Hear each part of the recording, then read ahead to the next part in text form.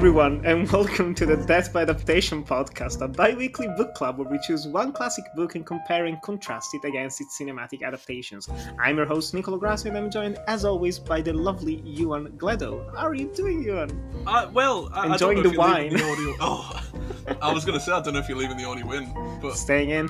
I don't know, maybe it's the taste of the glass. I don't know. Oh. It's meant to be very, it's meant to be quite strong, but I can barely smell it. And it just tastes a bit shit. Maybe it's because I'm alternating it with a can of orange, Fanta. That might be why.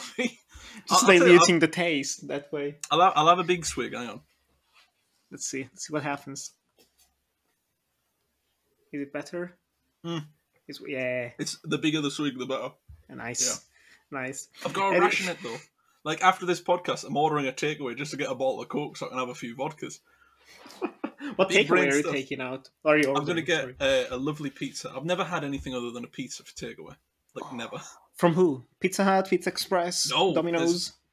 So I live in the middle of absolutely nowhere, so we've got no good takeaways. The last time I got a takeaway from a place near me, the garlic bread I ordered had a bit of metal in it, which was delicious. Really nice. But I found a new place that's next to the pub we always go to, and their pizza and burgers are... Oh, it's beautiful. It's so good. So I'm going to get myself a nice chicken, peppers, mushrooms. Ooh. Nice big bottle of Coca-Cola. Ooh. Can't wait. Nice big tub of garlic sauce as well. I just finished having dinner, but that's making me slightly hungry. As you can, the people that are listening can't see, but this is my dinner. This lovely glass of red. It's very classy. It's very classy. I need to buy. Oh God, I need to buy wine glasses for my flat as well, don't I? Just one. I don't entertain people. Just one. Just a normal glass. You don't need the wine glasses. Well, to be fair, at uni I used to drink any alcohol out of. I had a Fallout 4 mug that I got from a press release thing, so it had the Vault Boy winking on the front of it. Oh man! Oh no! But no, it's I don't know. One glass fits all, doesn't it? You can get wine glasses that are the size of a bottle, so you can pour the whole bottle in and just drink it. But at that point, you may as well just drink it out of the bottle. So it's going straight to the source. Anyway, 2 weeks ago we talked about the 50 Shades trilogy, which was quite the conversation and quite the combo of just movies and books. But today we're going back to what some people would say are proper classics. We're going back. We're going back to Catch 22. Look, I'm due for rotation myself in a couple of months if I don't cause any trouble or break any rules. And one of the rules says I can't ground anyone just because he asks me to. Can you ground somebody who's crazy? Of course, I have to. There's a rule that says I have to ground anyone who's crazy. I'm crazy! Who says so? Ask anybody. Ask Daily, Doc, McWatt. Hey, tell him. Tell him what? Am I crazy? He's crazy, Doc. He won't fly with me. I take good care of him, but he won't. He's crazy, all right. That's proof, isn't it? You're damn crazy. They're crazy. And why do you ground them? Why don't they ask me to ground them? Because they're crazy, that's why. Well, of course they're crazy. I just told you that. You can't let crazy people decide whether you're crazy or not, can you? He's all crazy. Of course he is. He has to be crazy to keep flying after all the close calls he's had. Then why can't you ground him? I can, but first he has to ask me. That's all he's got to do to be grounded? That's all. And then you can ground him. No, then I cannot ground him. There's a catch. A catch? Sure, catch 22. Anyone who wants to get out of combat isn't really crazy, so I can't ground him. Okay, let me see if I got this straight. In order to be grounded, I've got to be crazy. And I must be crazy to keep flying. But if I ask to be grounded, that means I'm not crazy anymore and I have to keep flying. You've got it. That's catch 22. Originally released in 1961, but even though it took 8 years to write, which is a long time to write a novel, Catch 22 is a satirical war fiction story written by Joseph Heller and is considered to be one of the most important and most famous and acclaimed war books of the 20th century.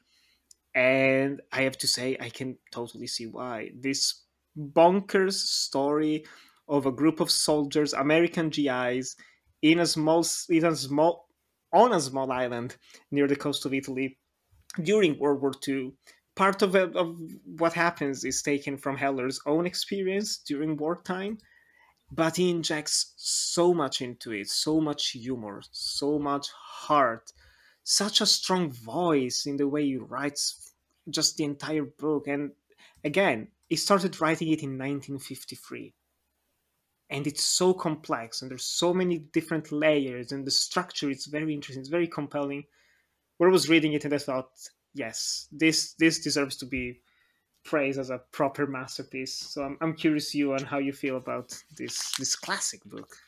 More or less the same as you. I really, really love it. I think a lot of it is because it is, it's your traditional classic. When I first got into reading a couple of years ago, it was more or less, Catch-22 was very much up there with stuff like Pride and Prejudice, with stuff like 1984. It's always been synonymous with that label of classic, and it wasn't until I read it that I kind of, you just get the conception of, yeah, it's a classic. You just accept that. You can't really fight against it. And it's once you read it, you realize why. And it's so good. I didn't know it took 8 years to write, but when you think about how complex it is and how smart Catch-22 is, and how many characters overlap and how it's flowing so well, and it's just, it's magnificent. That is 8 years of hard work. That's really good. And I think as well, the whole classic tag, it helps that Catch-22 actually spawned a logistical argument of actually what a Catch-22 is, which is still, I mean, it doesn't help that I've had a glass of wine, but I still can't get my head around it. It's tragic. That's the beauty of the actual Catch-22, because it's funny in the moment, but when you think about it, it's tragic.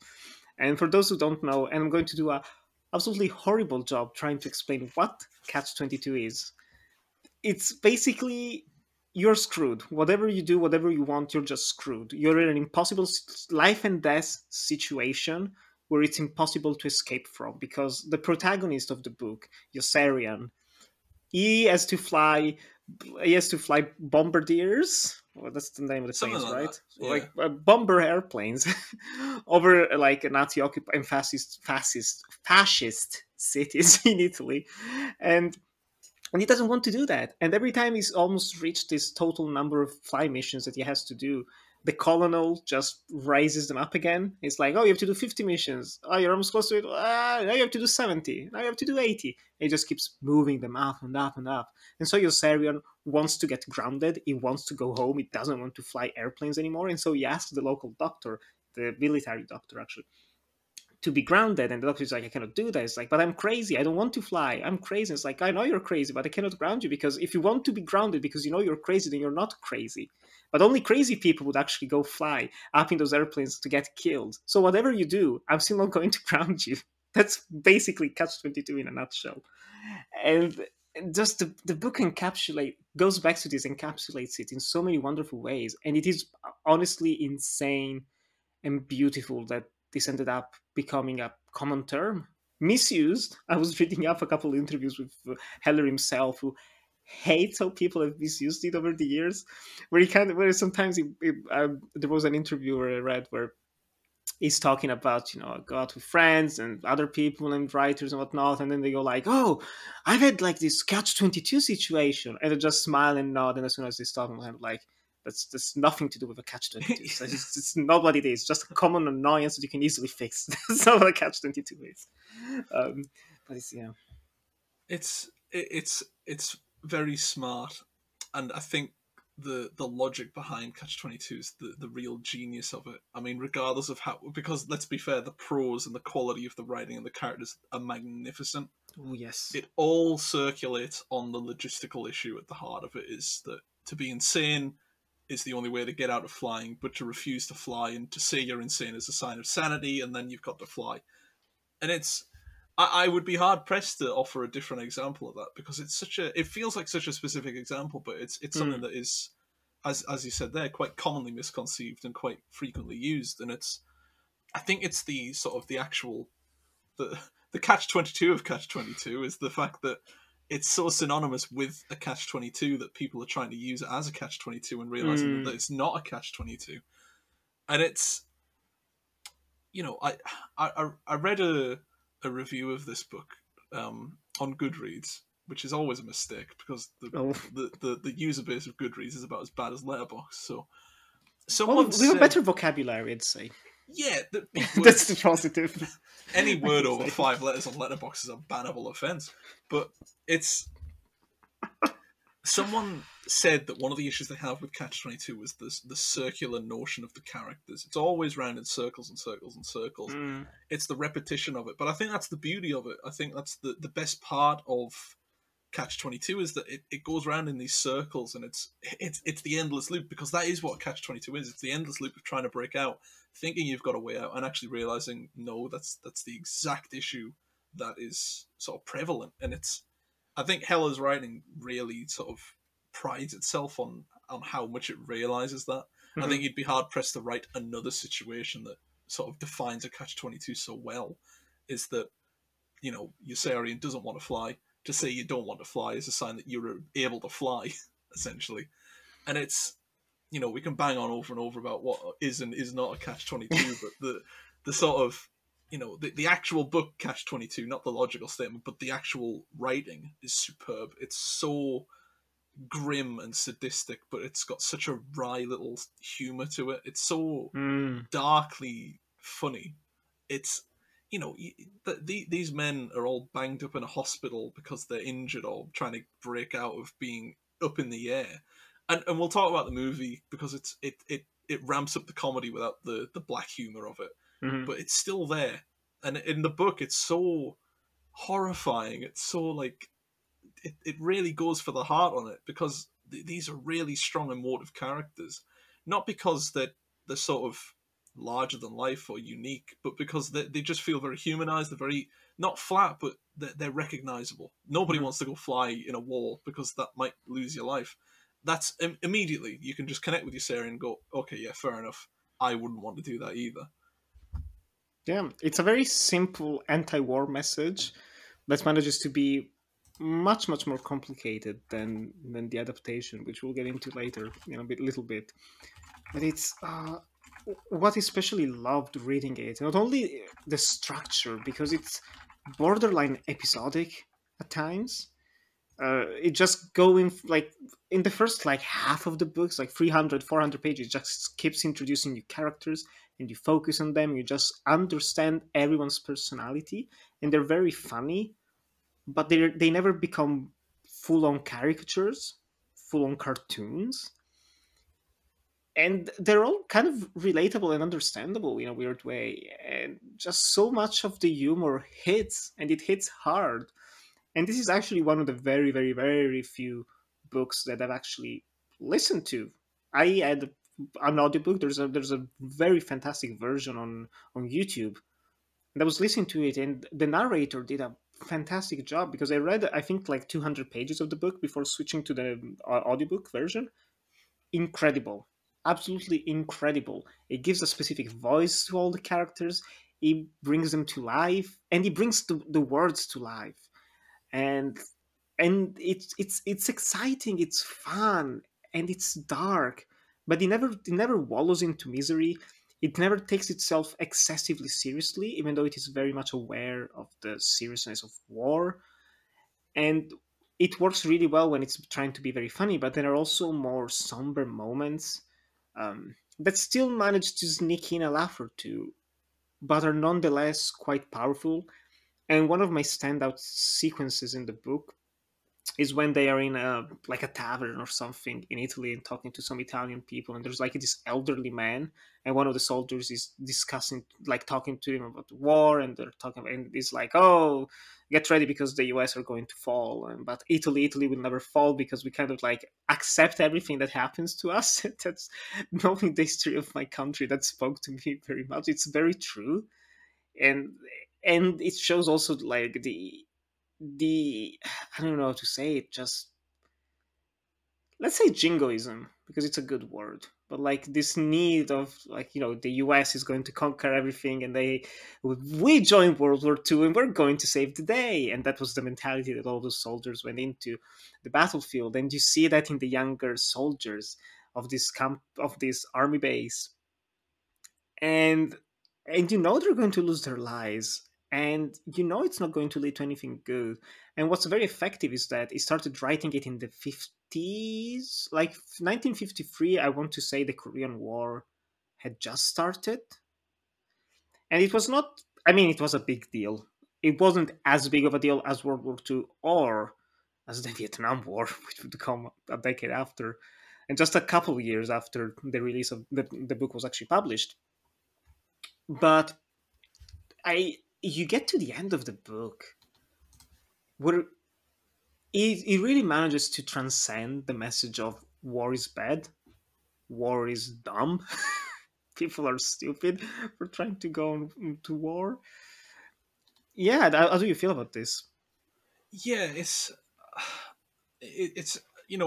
any book that sort of tries to encapsulate war, any film that does it, any song that does it is always going to be sort of straddled by the anti-war message, because that's the sort of one it leans towards. And it's, if I mean, we talked about Paul Verhoeven briefly with Hollow Man a few weeks back. I don't know when that's out actually, but what I always take away from Starship Troopers, for instance, which is a great book by Robert Heinlein, is war is horrible, and that is, you'll never find a pro-war book. I mean, I've read a couple this year. I read All Quiet on the Western Front and A Day in the Life of Ivan Desievich.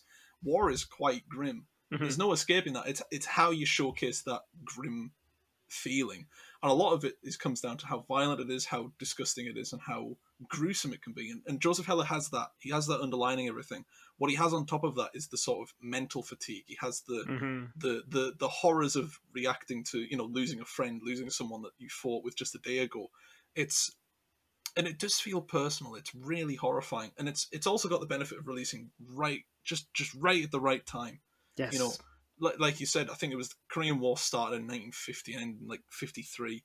People were still like shell shocked by that, even in the 60s, because in the 1960s you had, I don't mean to use my A level in history here, but I believe it was the early 1960s where, you're coming up to JFK's presidency, you're coming up to the Cuban Missile Crisis, you're coming up to the Bay of Pigs. Before that, you do have the sort of embers of the Vietnam War when France was essentially pushed out of their colonies there.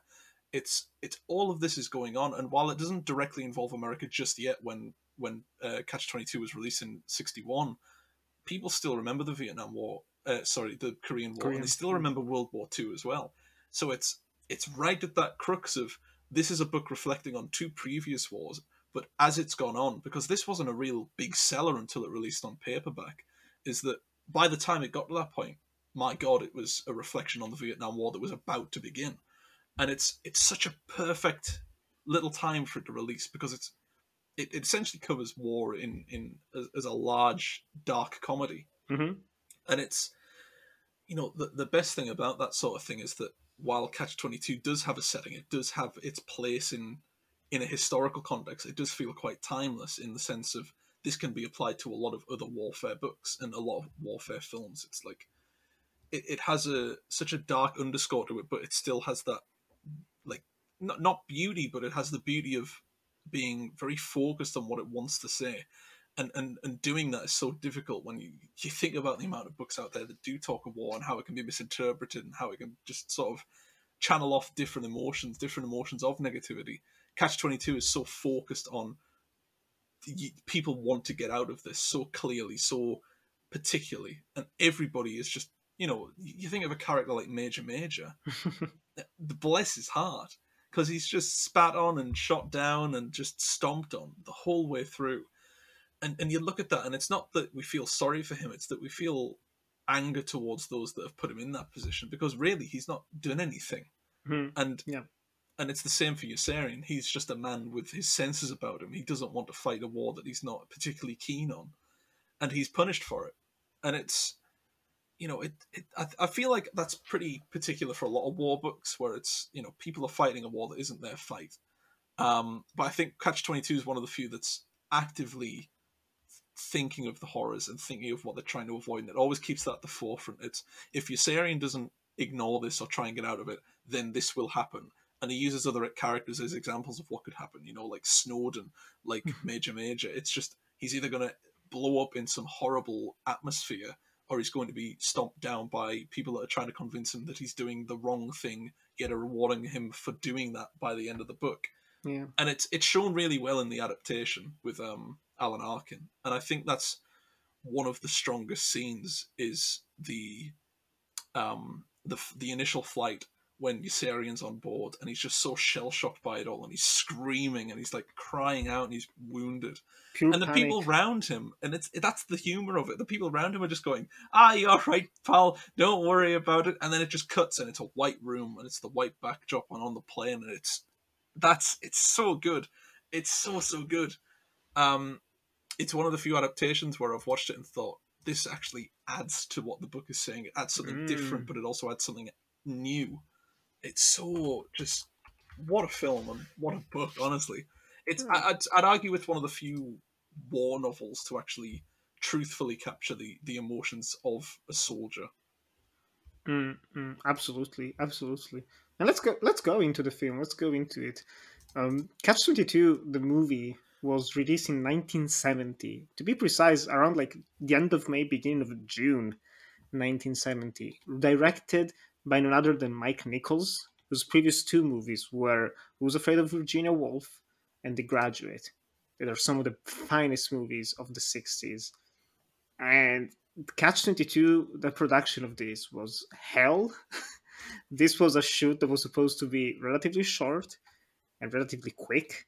It took quite a few months to complete. There were a lot of problems. And if you're interested, there's like loads of trivia you can find online. One of the funniest parts to me is that Paul Simon is in the film, and he was supposed to go back to New York to record Bridge Over Troubled Water and the whole album with Garfunkel, and he was unable to leave the movie, and Garfunkel was so upset that he wrote The Only Living Boy in New York. I was just like, oh, bless him. He has a line about, like, that's referencing Paul Simon, like, oh, you can leave the movie and come back here, or something like that. Like, that was gonna miss you. I love, it's got nothing to do with Catch-22, but I love the hate between Simon and Garfunkel. It's phenomenal. It was one of them. I think it was Garfunkel said, "Oh, I'd love for us to do another reunion tour," and the day after, Simon turned around and said, "Oh, I've retired."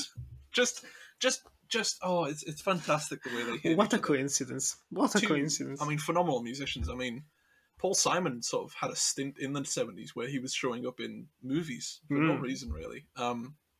Surprisingly, him and Garfunkel are quite good actors. Yeah. I mean, Garfunkel in this is bloody Captain Nately, just great. I mean, I suppose it helps. You know, a lot of musicians go into films and they're actually all right. I think Garfunkel particularly, though, he's got a lot of heavy-hitting films under his belt. You know, he did Carnal Knowledge and he did Bad Timing. And that's a pretty good track record. But I think if you look at the rest of the cast, that's just, you cannot compete with that quality. And I suppose that's the issue of Catch-22's film. There is that much quality there that you're expecting quality elsewhere. When Orson Welles shows up in your film, you have to adapt to that. Yeah, let's just read like some of the names of the cast. You have Alan Arkin, Martin Balsam, Richard Benjamin, Art Garfunkel, and just side note, I said Paul Simon for some reason. It's Garfunkel. I mean, I just switched the names anyway. The best way to remember it is Paul Simon did You Can Call Me Al with Chevy Chase, and Art Garfunkel did not. He did Catch-22. He did. He did. Yeah, because it was Paul Simon. Paul Simon was in Annie Hall. He was, yes. Yeah. Oh, man. You have Jack Guilford. Other films. You have Martin Sheen, very young. Anthony Perkins. John Voight, also very young. Post Midnight Cowboy. And Orson Welles. Bob Balaban. It's a banger cast for 1970. This was a big project. Like, they championed this script. They were moving it around. Like, everyone wanted to make it. Even Orson Welles himself wanted to direct this, which honestly might have been brilliant. Very, very different from this one, but brilliant, because Orson Welles in the 60s and 70s, it was on fire. But it's a massive movie, and you're watching it, and the scope is almost overwhelming at times. This is really well made. Mike Nichols is a great director. There's no two ways about it. There are some complicated ass shots in this. Oh You yeah, have like airplanes taking off with characters talking, and then they move to another location where they keep talking, and the planes are moving around. And just, oh, that's days of work. Like, if you fuck up the shot, you have to reset everything. It's like you get one or two chances to remake it, and then that's it. Um, and it's massive. It's a massive production. It's a massive undertaking. And you said you really liked the movie. You loved it Yeah. actually, and it added to the film, to the novel. I actually have to say I wasn't the biggest fan of this. No.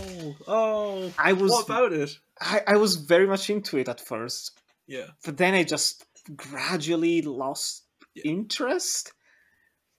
And that's the thing. Watching, like, reading the novel, it's very consistent with the tone, how it's balancing everything, it's moving from character back and forth. And I'm watching this film, and it's trying a bit too hard to be funny.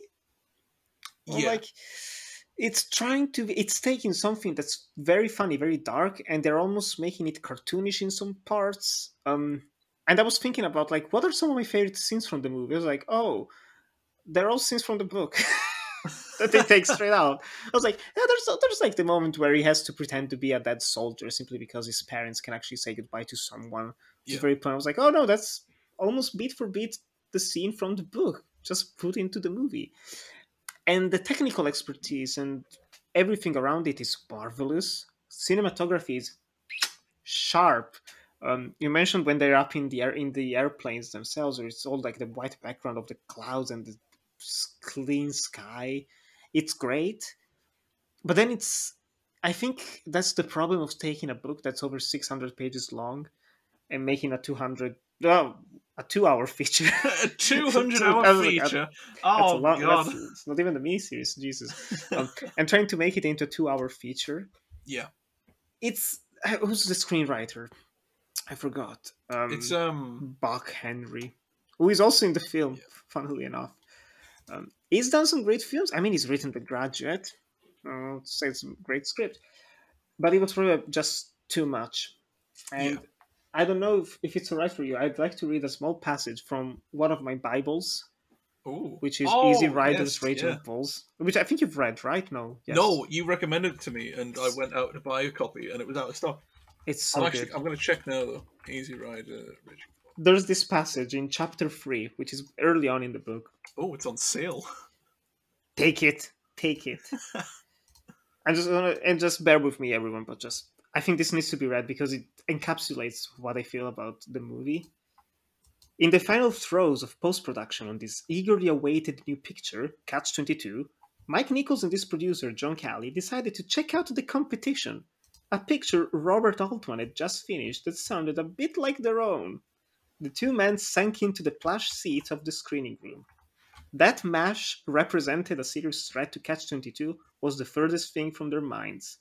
Nichols, after all, coming off Who's Afraid of Virginia Woolf and The Graduate, was America's hottest director. Right away, however, Nichols got a tight feeling in his chest as Altman's darkly comic vision played out in front of him, recognizing that he had been blindsided. We were waylaid by MASH, which was much fresher and more alive, improvisational and funnier than Catch 22, he says. It just cut us off the knees. So it came as no surprise to Nichols that MASH became a huge hit. Nor to Altman either, who was acutely aware that he was chasing Nichols' tail. He had a banner up in his office that said, Caught 22. So, I watched this, I was like, let me just rewatch MASH. I haven't seen MASH in like 3 years, and I wasn't the biggest fan of it. I liked it when I watched it, like 2019, I believe, early 2019. And so I rewatched it. I was like, Jesus, he's right. MASH is so much better than the movie Catch 22. They are very different, and actually, MASH is a book. Like it's an adaptation. I didn't know that. Oh. I read up into it, and basically, the book MASH is a semi-autobiographical, fictional retelling of the author's days during the Korean War as part of like surgery, like a surgeon group during the war, during the conflict. And so the book is not very funny, and the book is not very liberal, and it's not very anti-war. And so Altman just took it as inspiration, just made his own thing. And I was watching MASH, I was like, MASH is actually funny, MASH is actually consistent, but MASH is also less cinematic. Yes. And it's just Catch 22. You're watching it, it's like, this is a damn movie. You also have proper movie stars who were known at the time, while MASH had mainly unknowns in the cast for that era. It's like Elliot Gould, Donald Sutherland. Like, they hadn't made any big movie up until then. I think though Sutherland was in the Dirty Dozen, if I'm not mistaken. I Probably was. think so. Um, but anyway, there was just something. It's an interesting comparison between the two, because even like book and film of both versions, it's fascinating. But yeah, have you seen Mash? I think so. Yeah, Right, I yeah. watched MASH. I think like late last year. I watched MASH, and it was really good. I think I prefer Catch 22 over MASH, Mm. the movies. I'm not sure why. I think it just pops more visually because it's Mike Nichols. Do you know the story about Robert Altman, what he wrote when he decided to take MASH? Go for it. Apparently, so this is a quick story from Robert Reed Altman. My mum's got had a desk and it had a piece of glass on it. Under the glass was a little piece of paper with my dad's writing on it.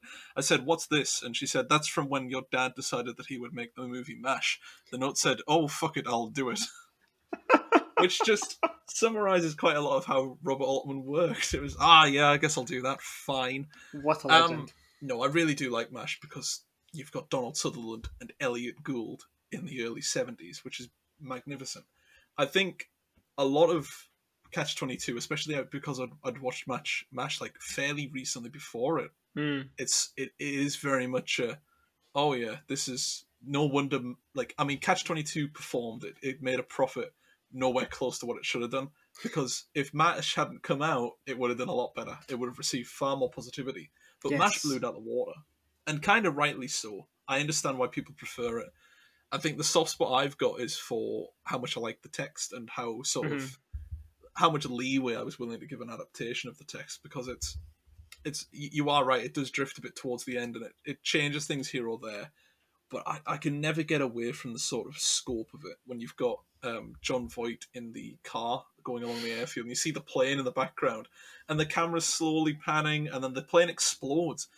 And it's the lack of reaction to that that's so good. It's the fact that he just wants to talk about supply trades with other bases, and it's like, oh well, we can get some soup from here, and an explosion goes off, and he's like, That massive and then we can scam. get buns from over here. It's fantastic, and I really like that because there are a couple moments throughout MASH that are sort of not MASH, sorry, throughout Catch 22 that are just quite beyond the pale of what is expected and what is real. It's, you know, when Orson Welles shows up and the men are all in the meeting and a woman shows up and they all throw their chairs at it. It's like, take my seat. It's like, it's surreal almost. It's got a nice, not edge to it because it's particularly friendly. Nothing untoward happens in that scene. They're just like trying their best not to look at it because they're isolated on a military base with loads of men. And it's the impact is more they're sexually frustrated, but they're also frustrated by everything else on that base because they're just so, you know, I'd be frustrated on that base because I'm essentially being sent to my death every day, which is a bit of a nightmare. But, you know, they seem to handle it well. I can't remember the guy that plays him, but he's essentially the guy in the cockpit with Yossarian who's going, "You're doing a great job, buddy." And Yossarian is essentially yelling, "Please let me out. I'm going to die. I've been hit." And it's like, chin up, lad. You'll be fine. And it's the sort of, you know, Yossarian is very much, it's the book as well. Yossarian is made out to be an insane character when he's the only sane one there. I mean, even the people that don't want to fly are nutters. They're mad. Like, you know, the ones that are also laid up in the hospital have their own little strange foibles. You know, they're all a bit off their rocker. And I suppose that's more because either, you know, they've also realised that they'll die there, or because they're just unhinged and that this is their way of coping. And I think it's, you know, the book does a far better job at looking into that than the film, which is more or less just playing it up for comedy, which is fine, but it loses that edge to it. It loses the undertone of this is really quite drastic for the mental sort of sanctions of these people. They're absolutely crackers. Yeah, they're going insane. Poor guys, all of them. It's a strong cast. I think like Alan Arkin, I like a lot, And I was watching his performance, and that's kind of when I started to shift the way I was approaching the movie, where I tried to take it more as its own thing. Because even then, the performance it's Yossarian, but it's a bit much. He's always on edge in a way that's, I don't know. In the book, he seemed a bit more. I don't want to say calculated, but a bit more focused. I mean, like, I'm gonna do my best to leave this base, and just, I'm not crazy. I want to leave. I mean, while Alan Arkin is just losing his goddamn mind, just like, come on, just going, just, oh man, chill out, just relax, take a breather, calm down a little bit. He's great though. That's the thing. I really enjoyed him. I don't. I will say this. I think all the actors do a good job portraying the characters, even though I don't feel only two actors to me actually elevate the characters, the roles. We mentioned Orson Welles because Orson Welles, just his presence as General Dreedle, he just comes on screen, and it's one of those. It's basically a cameo, glorified cameo in this film, but it's so good because it's Orson Welles. They know what Orson they were Welles, going yeah, for. exactly. I mean, if you think about sort of, he kind of eased into cameos quite a lot. He did the Muppets movie. He did he did cameos sort of, didn't he? Yeah, I mean, he was in A Man for All Seasons quite briefly. He was in Transformers Same, yeah. and Casino Royale and stuff. I mean, he was in Moby Dick for a. I mean, he was. I mean, well, he played Father Mapple in Moby Dick, didn't he? He was in that for a little bit. He was taking essentially these little roles to fund his movies. So, Catch-22 was probably responsible for F for Fake, I suppose. Poor guy. He had a horrible time back in the day. He was shafted by Hollywood. Yeah, That's he a real was. Catch-22. he was stuck in it. Yeah. Just the documentary on making The Other Side of the Wind, I think it's one of my favorite film documentaries, where you see him almost begging people in Hollywood to give him money. Oh, heartbreaking. Anyway, It's awful. I like recently I've been doing. I'm almost done with it. I've been doing like a full retrospective on Pier Paolo Pasolini, the Italian director, and there's a short film that he made where there's Orson Welles playing a director. And when he came on screen, I was like, "What? Why are you here?" I don't know, but I'm happy. My heart's sore. I was like, "Yes, Wells in a Pasolini film. How did this happen? I don't know. It's wonderful." But anyway, he really believed in those projects, I guess. But the other actor, probably my favorite performance in the entire film, and I wish there was more of him, Anthony Perkins. Oh, Anthony Perkins as the Chaplain Tapman. yeah. So good. He's so good. He's the only one where, through his mannerisms and the way he acted, not only was he like the character in the book, but he felt like there was more to him. To the point where he comes on screen relatively early on, when like talking to Yossarian, where he's wounded. And then he doesn't come back pretty much at all up until the end. He just pops up and like, yes, finally he's back. My boy is back. Yes, I probably sound more negative than I mean to be about this film. I really liked it. It was a very pleasant watch. Yeah, I think that the big issue, and this is for a lot of novelizations that we look at, the effect of a novelization is essentially gutting a book to its core elements and its best bits. Essentially, it's like a B-roll footage of the bits that the book was trying to show. Yeah. And I think Catch-22 is fairly successful. What I do kind of, I don't know, it's always a controversial one where it's these characters are experiencing other characters' experiences. So you've got a core list of characters. Some are left out, some stories are dropped, but they're still experiencing the effects of those stories, even though they're not in. It implies a lot of reading up before an audience goes in, and I love and hate that. I think it's lovely that people who've read the book are going to appreciate it, and it doesn't lose people that haven't read it, because people don't read anymore. We're essentially pissing into the wind with this, but it's for a niche audiences. It's a niche audience of people who read and but also watch movies. So it's like, oh man, it's one or the other, surely. Yes. This is where I reveal I've not actually read the book or seen the film. I don't do either. It's like, let me go to Wikipedia and just Catch-22 novels. Yeah. It's what is a Catch-22? How do you spell catch? But no, it's one of the things I do kind of love and hate about that film is the leeway it takes with a lot of the characters. You know, I think because of how strange the book is, and I don't think we talked about it yet, but the structure of that book is very delicate. Yes. You can't adapt that. It's impossible. I'm sorry, but there's no way of doing it. And I suppose that the next best thing is to sort of say, all right, well, we've got these moments here that can connect together. If we ditch this and we sort that and we scrap that, I understand that point of view, because I imagine it's very difficult to adapt a book, let alone one this sort of, not confusing, but very complex. It's all layered and it's tangled together like a big nest of wires. To even go about looking at it is a bit difficult and a bit daunting. And I think that's why I can appreciate Mike Nichols' efforts here. It's essentially the best you'll get, because I know George Clooney did a mini-series of it, and that wasn't too well received. Yeah, I remember that coming out, and I was tempted to watch it, but then I was like, I just don't like George Clooney as a director, so I don't want to do. Oh, did he direct it? Fantastic. I want to say he did. I might be wrong. I thought that's George Clooney directed a couple of the episodes. He directed the 4th episode and the last one.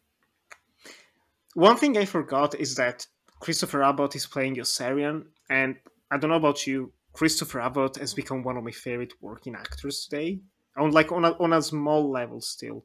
Yeah. Because he's kind of a seal of quality. There are so many times where I've watched and I was like, this was fucking good, and Christopher Abbott is in it. Therefore, Christopher Abbott can do no wrong. And so seeing that he's in Catch 22, I was like, maybe I should give it a shot. I don't know. I mean, he was in Possessor, he was in, what do you call it? Vox Lux. Vox Lux, The World to Come. Black Bear. Woo! Whoa, man. Jeez. He's got a good track record behind him for someone that and that's just 2020. That's 1 year of work. I mean, you know, it's a good guy. I suppose it's, you know, regardless of who else you cast, it's, you know, it's not Alan Arkin as John Yossarian, because I mean, what a guy! I didn't realize he's 87. Like, so old. Not old as in, oh my god, he's so old. That's disgusting.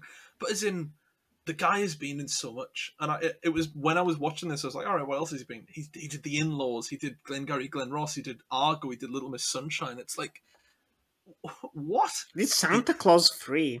The Santa Claus 3, Going in Style. Zach Braff's finest hour.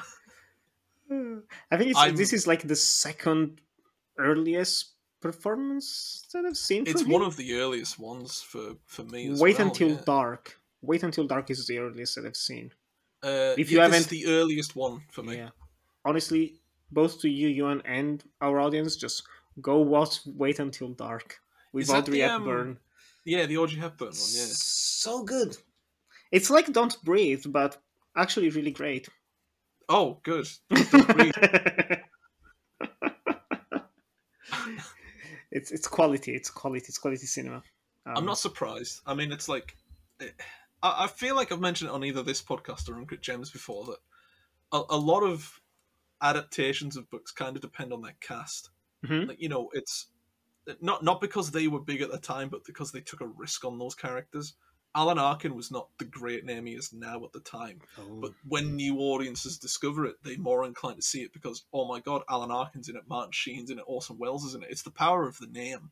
It's the star power. And it definitely helps with Catch-22. And the Mike Nichols one, I don't know if it'll have that same effect with the George Clooney one, because even George Clooney is a huge name. He's a brand, essentially, you know. He slaps his name on a coffee that you go and see at the cinema before the film starts, and that's it. He sold 3 billion. What else? Tassimo pods, but it. I'd like to reiterate, I've still got those 80 milk pods that need to go. No, they're never going to go away. They can be part of the furniture, honestly. They expire on the 10th of October, so I can use them as, like, I don't know. I might drink one as a test. I don't think you're meant to drink them on their own. But George Clooney is like, he's, whatever he puts his name on, you'd think people are going to see that. But you look at the track record for what he's directed, especially Catch-22, which I didn't realise it existed until this podcast recording. He doesn't have the draw he does as an actor. And I'm on the fence about his direction I don't think he's a very good director. I thought Good Night and Good Luck was okay. I thought The Ides of March was okay. I thought Suburbicon was dreadful, and The Tender Yes. Bar, God rest his soul. That But I don't Tender think Bar much is of not him- a real movie. No, I know it it's- came out and people are watching, but it's not real. Like, no one cares.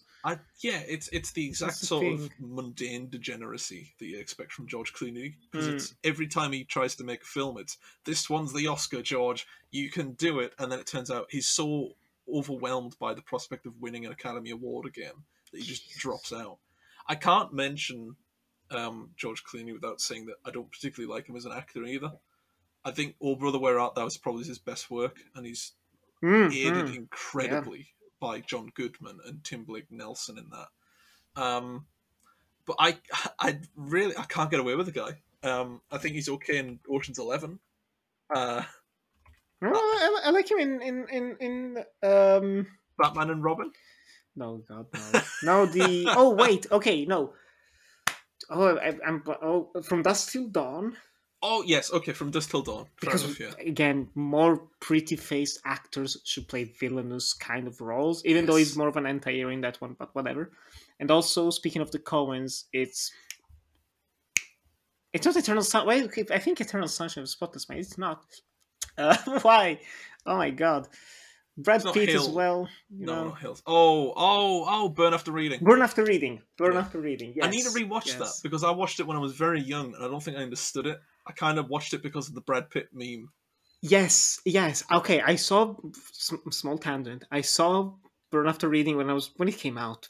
It was like 2007, 2008. I was like 10 years old, 11. I didn't like it. Me and my family just didn't like it because it was a very offbeat comedy, especially for the time. Like, my taste was a bit weird. I rewatched it doing a small mini retro during the pandemic with my flatmates. Holy shit, it's so funny. Yeah. It's like, it's properly hilarious. I was like, oh, I should have rewatched this way sooner. It's actually really good. It's actually really, really good. You've convinced me to rewatch it. It's in that big pile by me that needs to get moved, so It's I've got to worth watch it. it at some point. Yes. I mean, again, it's another one where the cast is so good for that. I can remember seeing J.K. Simmons, Frances McDormand, Brad Pitt, George Clooney. They're huge names, and Yeah. I think the ratio for quality and quantity with George Clooney is strange. You know, I might try and see if I can find Catch-22. I think it's on Channel 4's iPlayer thing. Yes, it is a Channel 4 production, which is Which is just bizarre. You know, yeah. big hotshot American actor going to Channel 4 that are best known for like Peep Show and Father Ted to do an adaptation of a Joseph Heller novel that was probably watched by about 8 people. Yes, I don't know a single person that's seen it, and I can honestly, like you mentioned, him being like looking for awards and stuff. I can see him like, this is the one. This is my magnum opus. I'm an acclaimed director making a TV show, miniseries, limited, whatever. It's like, it's guaranteed to win something. Like, I don't know, Emmys, nothing. It's like no one cared. By the looks of it, the ratings on Letterboxd 3.8 out of 5, but I don't really rate Letterboxd users. But it's got Kyle Chandler in it as Colonel Cathcart, so that could be pretty good. I love Kyle Chandler as well. Kyle Shit. Chandler, what a guy. He's the perfect John Yossarian. You need Kyle Chandler as John Yossarian. Christopher Abbott looks weird. I was looking at some of the screenshots. He looks so weird. He does, yeah. I don't know what they did to his face. It looks like bleached. I don't know. Anyway, yeah. Just I'm honestly thankful and really, really happy that I had to read Catch-22 for this because it was honestly a revelation. Yeah. And even watching the film, it's very good. I'm not as big a fan of it as you are, but it's, you know. No, I mean, I'm happy I've seen that as well. I think I kind of have a soft spot for sort of very well observed war films. Like, regardless of the setting or the conquest of the characters, it's going to sound weird, but it reminded me of the start of Patton, where it's very dusty and it's very like broken down and everything's just a bit strewn all over the place. It's not because Patton does that well, but it's because I always find that breakdown synonymous with the characters and the war that they're in. I don't think it helps that the opening of Catch-22 is that he's stabbed by a woman out of the blue, and that's how he ends up like on this journey. It's So a I weird think- structure, yeah, the flashbacks as well. It's understandable because the structure of the book is difficult. Mhm. I mean, I don't know if I mentioned it earlier when we talked about the structure. He doesn't do the best job of it. Mike Nichols. I think he does well to make sure that all the characters are there and they're hitting the right beats, but the actual sort of the blur of those characters doesn't quite make sense. I think he does well because it's for the sake of the comedy. Fine, fair enough, I understand that. I just think it's rather difficult when he tries to change the tone. I think it only works in one or two instances, like the aforementioned the white and the plane wreckage in the white background. The guy's injured on the ground who's tending to him. I think that's the best scene in a film that I like. That is one of the best scenes in a film I've seen in a long time. And I think it's mainly because of the gradients and the colouring of that scene. It's just the pure white, because, you know, this is meant to be his imagination, but it's also because he's just terror-struck. He's blacked out, essentially, and he's imagining all this because that dying guy's a reflection of what will happen to him. And it's really touching and it's really strong. It's just a shame nothing else after that comes even close to what Nichols managed in that one scene. Because the rest of it is John Voight and Martin Sheen popping up every now and then. There's so much John Voight. They turned him into a proper fascist. They changed the character up quite a bit from the book. Yeah, I think it's probably like, I mean, John Voight is an actor so different to who he plays in this film. Like it's such a not an optimistic performance from him, but so different to what he's usually portrayed as. Yeah, very upbeat, very positive, very kind of, you know, like optimistic hick dumbness, like, oh yeah, and then we can just go here, sir. He's like a kiss ass. It's like Midnight Cowboy if you went to war. Yeah, exactly. Yeah, I'll say this about the adaptation just to close things off. I respect what Nichols did because I mean, this is kind of a catch-22 if you want. Heller would kill me for saying it. But it was damned if he changed the prose, like it's straight away from the novel and it's so tight and specific, blah, blah, okay. But then he went in a more reverential approach, of kind of like literally taking dialogue out of the book, changing the dialogue up so that changing the narration up so that it's more like the dialogue in parts. And I mean, bless him, they tried. I think it was waving it a little bit better, maybe being a bit more focused as well, because they try to make it more about Yossarian, which is the right way to go about it. Because if you just start focusing about like, oh, the guy thinks like everyone thinks is Henry Fonda, like you cannot show that in the movie, you'd never be able to.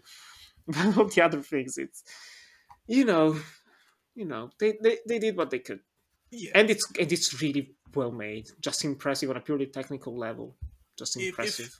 If anything, it's convinced me to go and read other Joseph Heller books, because the guy had such a fascinating way of writing. He wouldn't write the book until he had the first line and the last line in his head of what he wanted to say, and then he would write. He would write down the first line, he would write down the last line, and then work in between like he was filling a sandwich, essentially.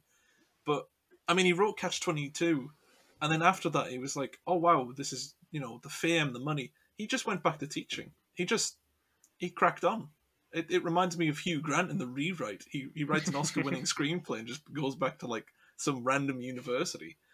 I really want to read Portrait of an Artist as an Old Man, mainly because I read James Joyce's Portrait of an Artist as a Young Man and was bored to tears.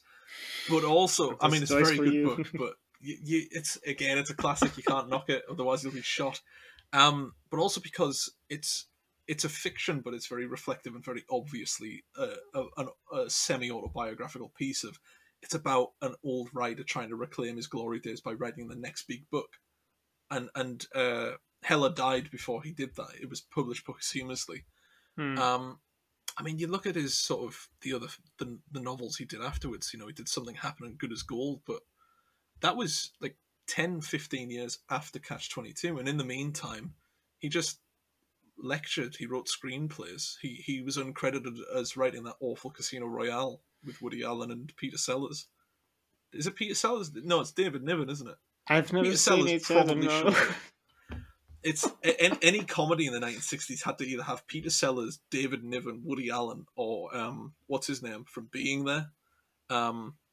He's in Peter Sellers. Yeah, you know what I mean. I've only had half a glass of wine.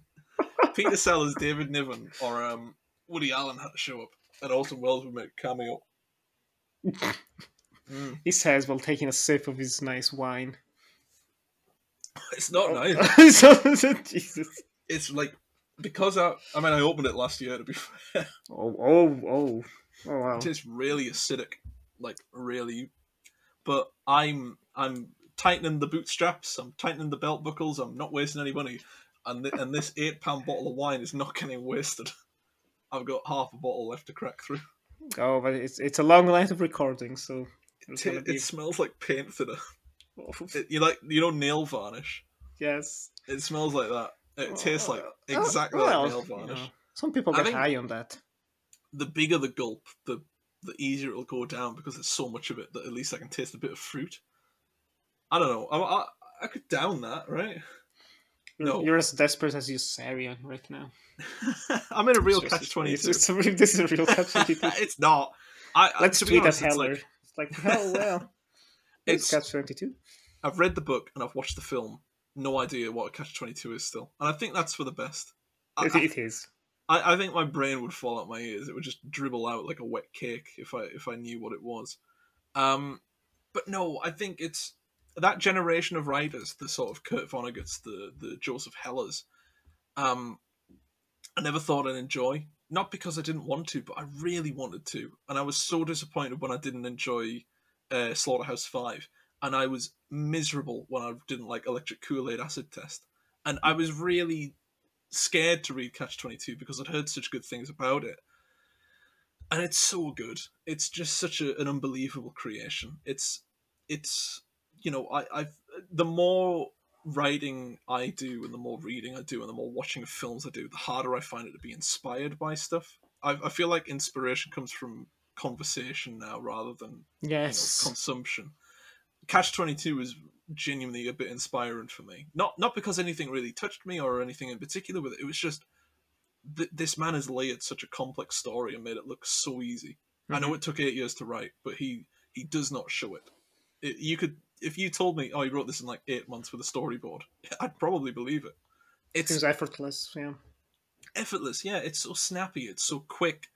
It's so smart. And considering it took 8 years to write, the callbacks, the references, the foreshadowing, it's so promising and it shows such real risk as a writer. It's so good. And it's a shame that that's gone in the film, but there is no way you can adapt all of that into the film. And I think that's, he does the best he can with it. He did. He really, really did. Not blaming poor Mike Nichols, especially since he didn't make as much money as wanted. Poor guy. Even though it was the 8th highest grossing film of the year, so, it was still a successful film. This is pre-Star Wars and Marvel. It was very easy to breach the top 10 when 9 films a year released. MASH was way higher. MASH was much, much higher. And it came out like 3 months earlier. MASH made what was it? I don't want to say it might have been triple or more than the profit that Catch-22 made. Let's have a look. Catch-22 made 24.9 million and MASH made 81.6. MASH had a smaller budget as well. Wow. Blimey. Oh, wow. Just goes to show, just adapt MASH. That's what Alan Alda did. And look at him now. He's soaring. Bless him. Anyway, Catch-22, 100% recommendation from both of us. The novel, it's a must-own. Like, you have to have this in your own library. The film, it's worth watching at least once, I'd say. I think, it's not something you need to revisit or something you'll get out more of on a future watch. I don't think I'd ever watch it again because my time is limited and my life is short and I don't have the time to spend rewatching Mike Nichols films. I might rewatch it if I want to reread the novel, but I'm too lazy to actually do that. yeah. Which that happens sometimes. Like, but it's I can read another book. Yeah. It's like the film is 2 hours. You can waste 2 hours. To be fair, I've in the past 3 years, I've only reread one book and I've read it 3 times now. Is it Fear and Loathing? Yeah, it's Fear and Loathing in Las Vegas.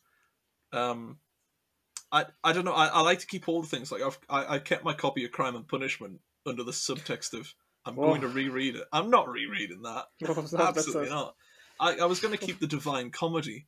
It's like if I ever think about rereading that, I'll drop it on my head because it'll knock me unconscious. I'll put some sense into me. But That's how you're going to live the Divine Comedy. I think with Catch-22, it's because it's so complex. You can always get something more out of that. You can always get something else. Yeah. Amen. Amen to that. Anyway, before we leave, as always, Ewan, where can our audience find you on the web? Oh well, It's your it's funny you favorite should part. say that, actually. It was brought to my attention today that one of the articles I wrote was about a man that would ring the doorbell of a couple at Thursday, 2 a.m. every Thursday. And I made the mistake of making the social headline, "Police are on the lookout for a man that rings the doorbell at Thursday at 2 a.m." And every reply, and one of the quote tweets got like 15,000 likes, was, "I'm pretty sure I know when he's going to show up." And it's like, yeah, Thursday at 2 a.m, right, I get it now. I'm learning. It's early days for me as a journalist. But it's kind of good because it means it'll bump me up the social lists for the end of week roundup. So it'll look like I've done amazing stats. But that was for Daily Star. You can get me on there. You can see me on the front page. You can get me on Cult Following. You can get me on Clapper, Geek Show, Newcastle World. There's a few more, but who cares? You know, just Google my names. Usually, if I'll vanity search myself now. If I Google you, see what happens. Twitter, Cult Following, LinkedIn if you really want to, Daily Star, Newcastle World, and yeah, that'll do. You can get me on Letterboxd and Twitter at Ewan Gleadow, EWANGLEADOW, and I think that's everything. Yeah. Nice. You can follow me on Twitter and Instagram at NickEver97, and there you can find me linktree/Enjoy the Movies for links to everything that I've done, my short films, the Death by Adaptation podcast, of course, all the various links. You can follow us on Death Adaptation on Twitter, Death by Adaptation on Instagram, and on TikTok as well, because we're on TikTok, putting them reels up there as well. And people seem to like them, like the 2 people that watch some of them or the 400 people that watch others. I don't know how that algorithm works, but anyway. And I'd also be sure to check out the sister podcast at this point of Death by Adaptation, which is the Uncut Gems podcast. We've name dropped it a couple of times. I've become the co-host there, and it's fun. Every week it's just so fun to be there. And last month we talked about The Invisible Man and Hollow Man, so be sure to check that out. And we will see you in 2 weeks' time, where we'll be talking about a more contemporary classic, Inherent Vice. So stay tuned for... I had a mini heart attack. I thought you were going to say 50 Shades of Grey. It's like, no, we've done that. No, we're not going back. Once is more than enough. No. Anyway, thank you very much for listening. We hope to see you soon, and we hope you have a fabulous day. Bye-bye.